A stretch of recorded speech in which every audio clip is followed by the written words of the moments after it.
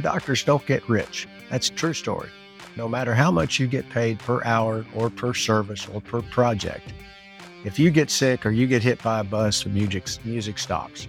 You can get paid $10,000 an hour, but if you don't have the ability to give that hour, you're not going to get paid. What you want is you want your money out there working for you, and you want that money to make you more money, and then you want that money to start making babies and let it just compound over time. This is the Passive Wealth Strategy Show, the show that will teach you how to build wealth with real estate without buying yourself another job.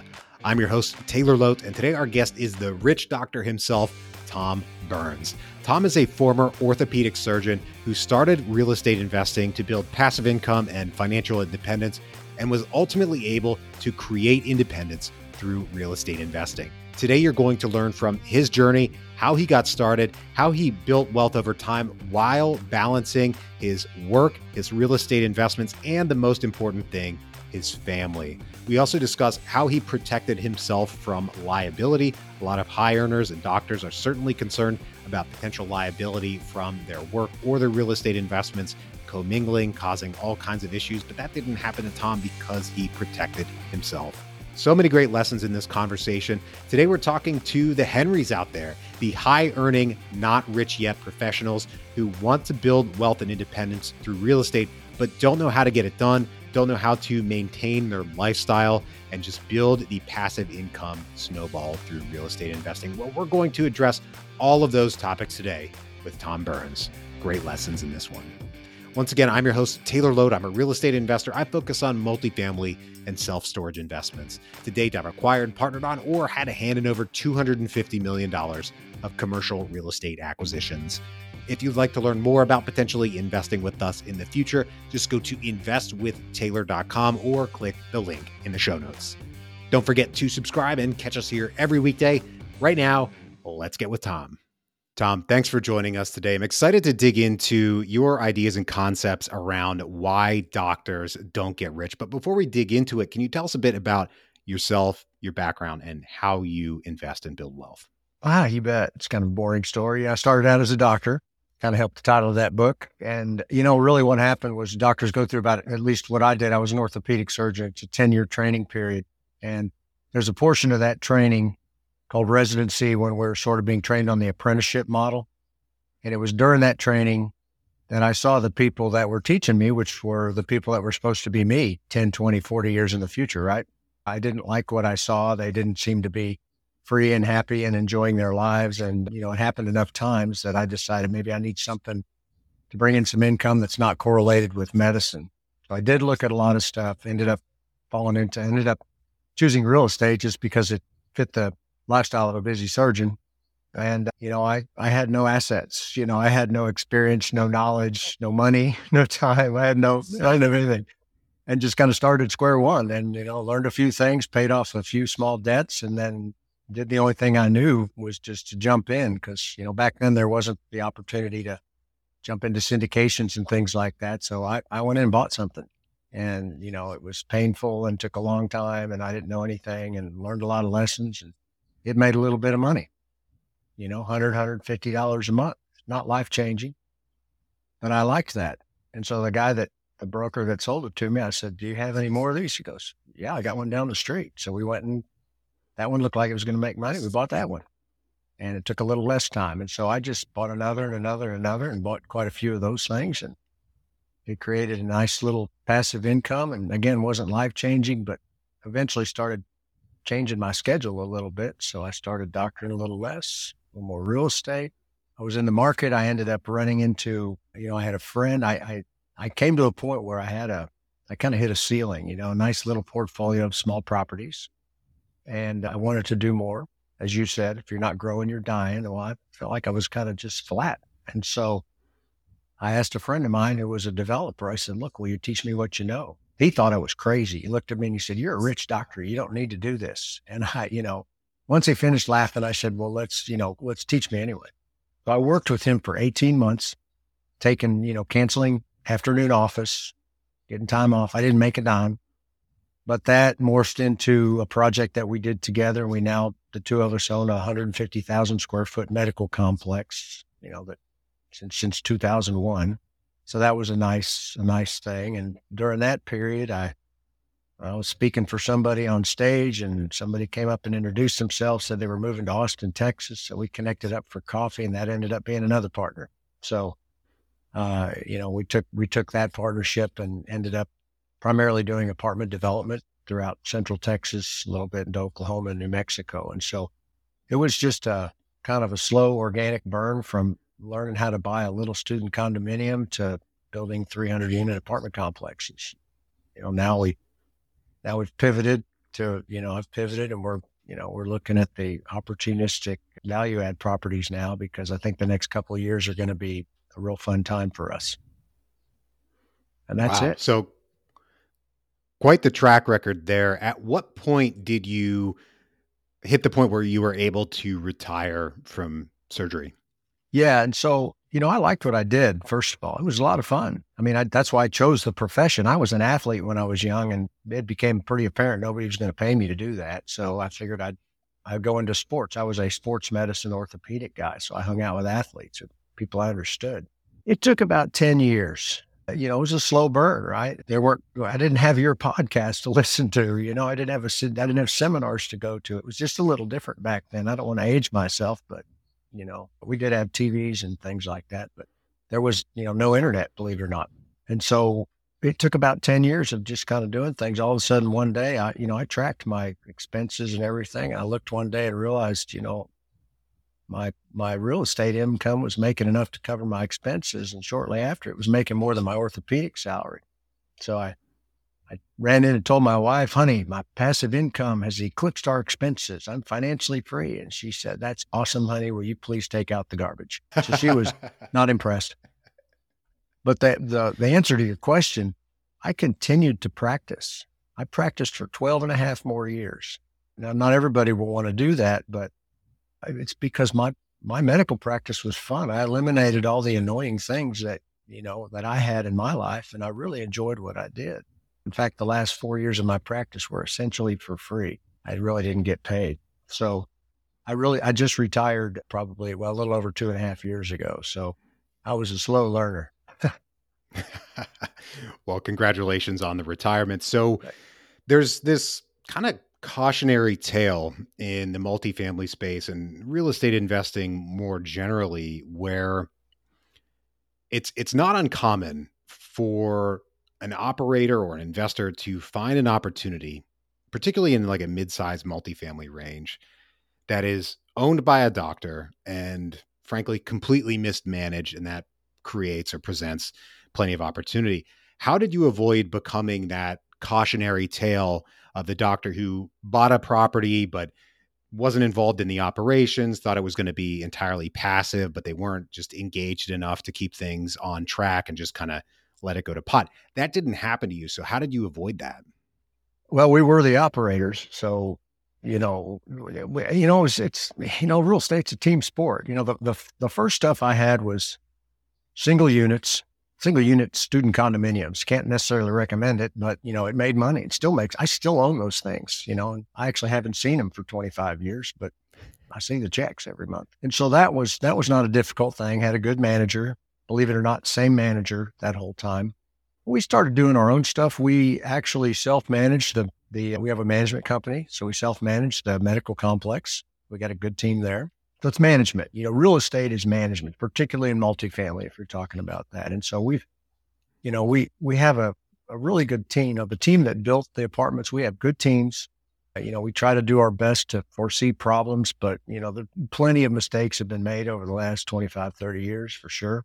I try to make them only once. I can't say that I've batted 1,000 on that attempt, but, sometimes I've made a mistake twice, but I really know the answer now. But so it's all in the team, and it's in management. And so, we have meetings weekly with our management company. And if they're not if they're not doing the job, we'll try to encourage them to do a better job. And then if they don't, we replace them. So that's why we've actually not gone with just one management company. We have multiple management companies so we can replace one without the other. So I guess that's how I did it. It's not like everything went perfectly, but that's how. Makes sense. I think, some folks buy an asset, think it's thinking it's going to be passive and just hand it off to a property manager, and then a couple years later come to find out that it's losing money or they're losing it back to the bank. So we see that happen. Well, I mean, there's always an active component to it's passive. Yes. I mean, if you're in a syndication, it's passive. There's nothing you can do anyway. If you're a limited partner, you don't have any power. But, if you own something and you've got somebody else managing it, your job is to manage that manager. And so, you'll unfortunately get that answer sometimes if you're not watching your property. So you do need to watch your manager. Kind of need to manage them. So I buried the lead here a little bit, but I want to just straight up ask the question: why don't doctors get rich? So that title, my friend Robert Kiyosaki was the one that suggested I write the book. And believe it or not, at that lunch that day, he said, and you could call it Why Doctors Don't Get Rich. That's a true story.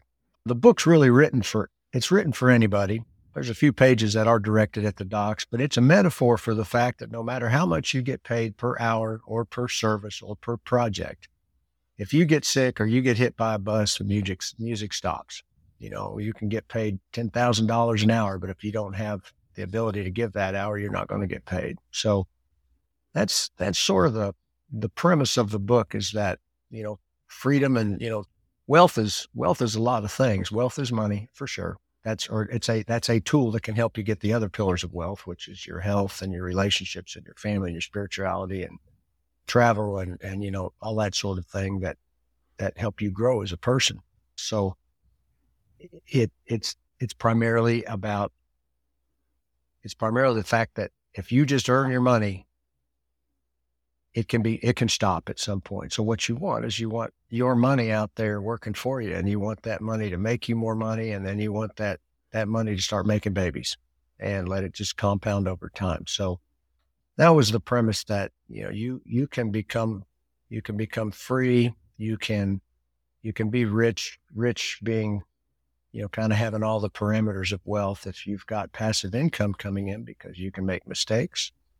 You can cover that with your passive income, or you can be traveling to Hawaii, as you and I talked about before we started the recording. You could be working, you could be playing with your kids or sleeping. That's what I view as wealth, is control of your time and control of the choices that you get to make in life. So you started out with small properties, making not a ton of money every month, as you mentioned, $150. I'm not going to complain about $150 a month, but at the end of the day, it's not going to pay your bills. It's not going to replace your income anytime soon. So were you excited about that $150 a month? Did you have that long-term vision? I mean, do you think a lot of people just kind of want the whole thing right off the bat, that first property to cover cover all your expenses and you're done? I mean, is that the lack of vision that a lot of folks have? Well, I think the answer is yes and yes. I was elated. I was excited because that $150 came in. It came in every month. I couldn't stop it. And, it just kept coming in, no matter what I did. So that was exciting. And that's why I got more of them. But, realize this was over 25 years ago. So inflation has done its thing. And, those are making some pretty good money now. And of course, we all want, wouldn't we all love to win the lottery, right? We all want it now.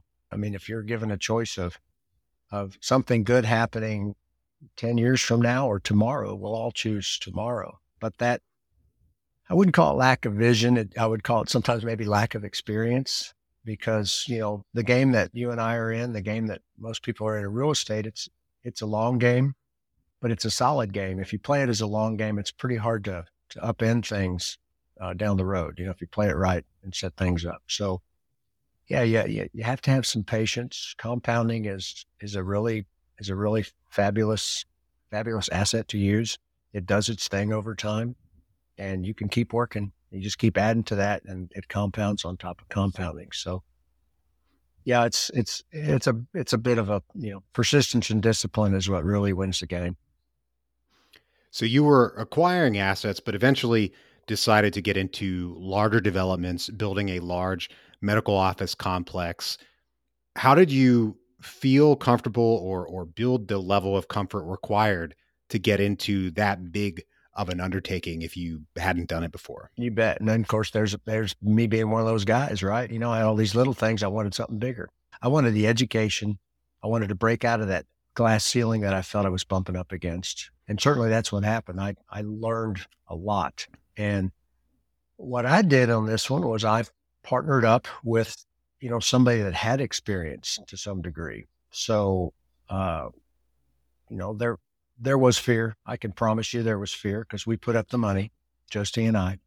He had a bit more experience, a bit more hubris. And, I kind of learned from that. I didn't always tell him how scared I was, but over time it worked. So I just figured, I figured I could survive a loss of what was going on.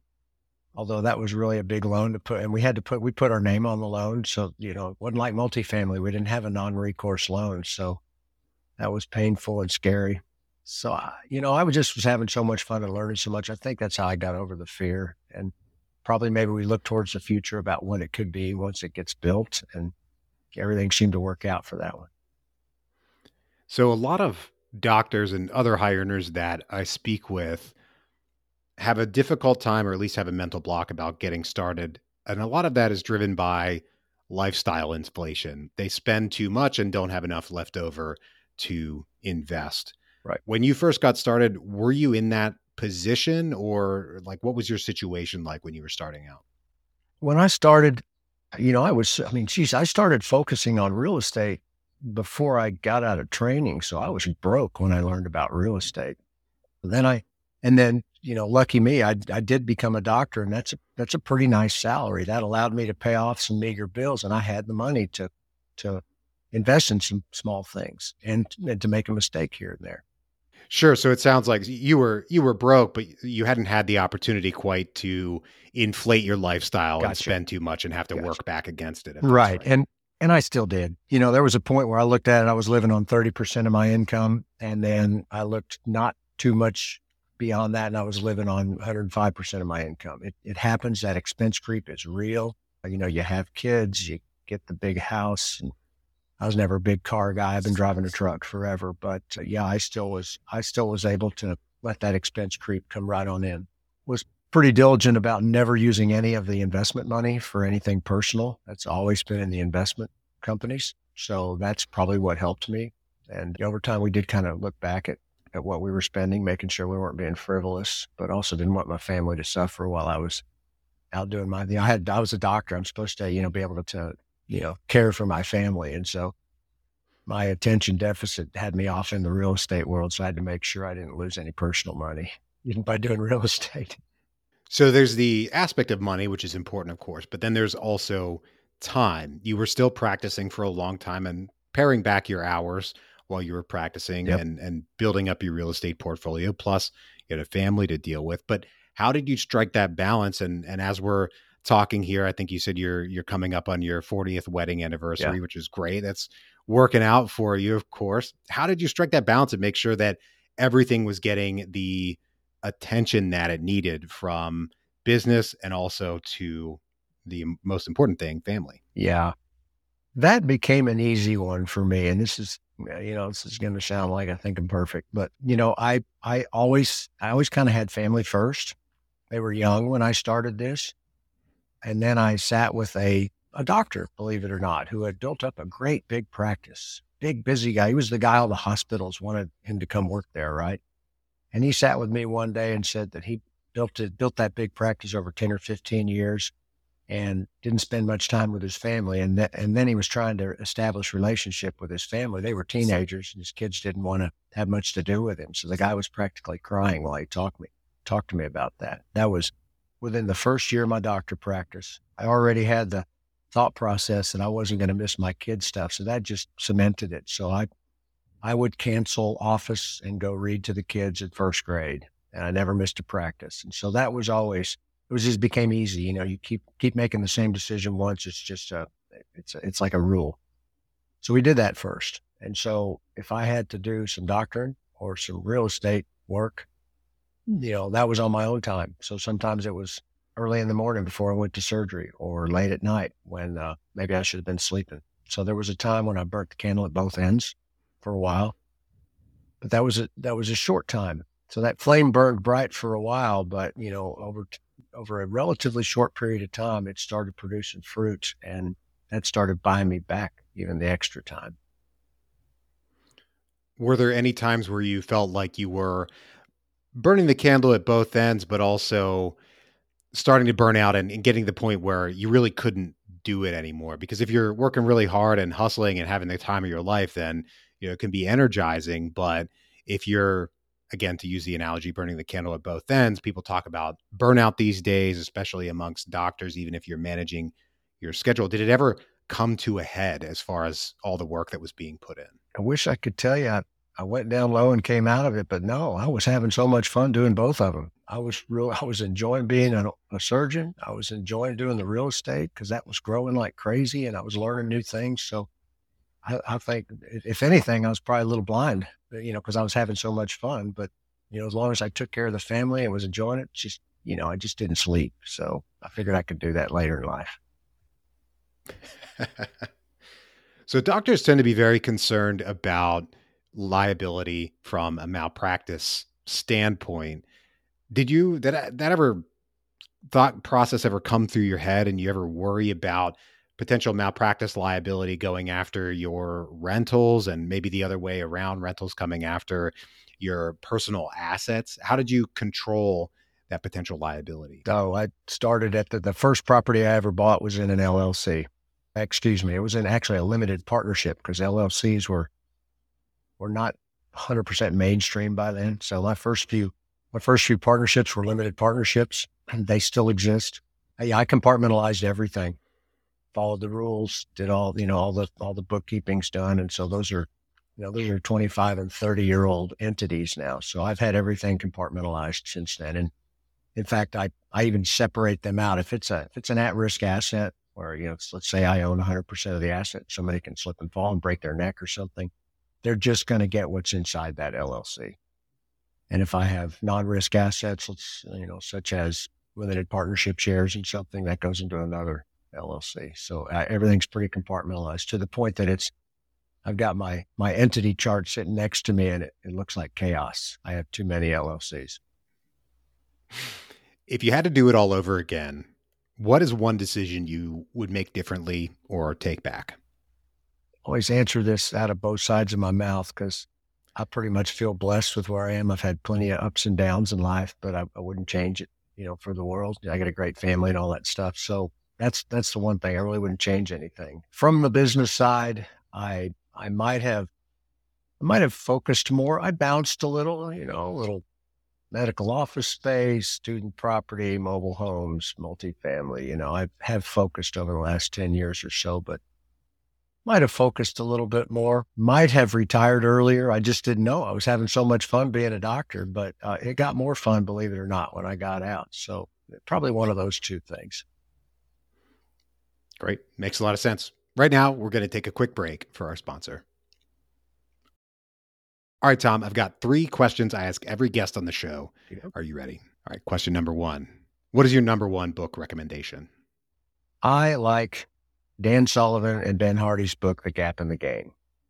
I like several of their books, but if you ask for one, I like that one because it kind of goes along with part of what we talked about. You talked about, folks wanting to get it all at once, and that sort of thing. And, maybe being down because they didn't, an investment didn't do as well as planned. But, The Gap in the Gain is a really great book about, gain thinking. Gap thinking is, my goal was a 10, I made it to 6, crud. I only made it to 6. Gain thinking is, I started at 0 and I made it to 6. Let's retool that and see what we can do next year. So it was a really good book. It's great on audio because I interview Dan Sullivan at the end of each chapter. It's been helpful in my life and my thought process. Great book recommendation. Big fan of that book and their other books as well. Question number 2, who or what inspires you? I'm inspired by people that don't quit when they get knocked down and they get back up and they play by the rules and, are out there to create in life what they can create and not take from others. I'm inspired by the people that prefer to give. And, you find out the more you give, the more people you serve, the more wealthy you become, believe it or not. So that's the kind of person that inspires me. Question number 3, think about Tom at 80 years old. What advice would he give to Tom of today? Oh, God, he'd sleep more. I'm trying to do that now. So sleep more, And I'm a huge travel buff, and I'd still probably tell me to travel a bit more and probably shouldn't have quit tennis. I took a 30-year tennis break, and it's really hard coming back to play tennis after 30 years because my body can't cash the checks that my brain wants to give it. So that's my answer for that one. Sage wisdom. Well, Tom, thanks for joining us today. If folks want to reach out, get in touch, or find your book, where can they track you down? You bet. Books on Amazon at Why Doctors Don't Get Rich. They can reach me at the website is richdoctor.com. And they can email me directly if anybody wants to at hello@richdoctor.com. Awesome. Well, thank you once again for joining us today. To everybody out there, thank you for tuning in. If you're enjoying the show, please take a moment and leave us a rating and review on Apple Podcasts. Don't forget to subscribe and catch us here every weekday. Right now, I hope you have a great rest of your day, and we'll talk to you on the next one.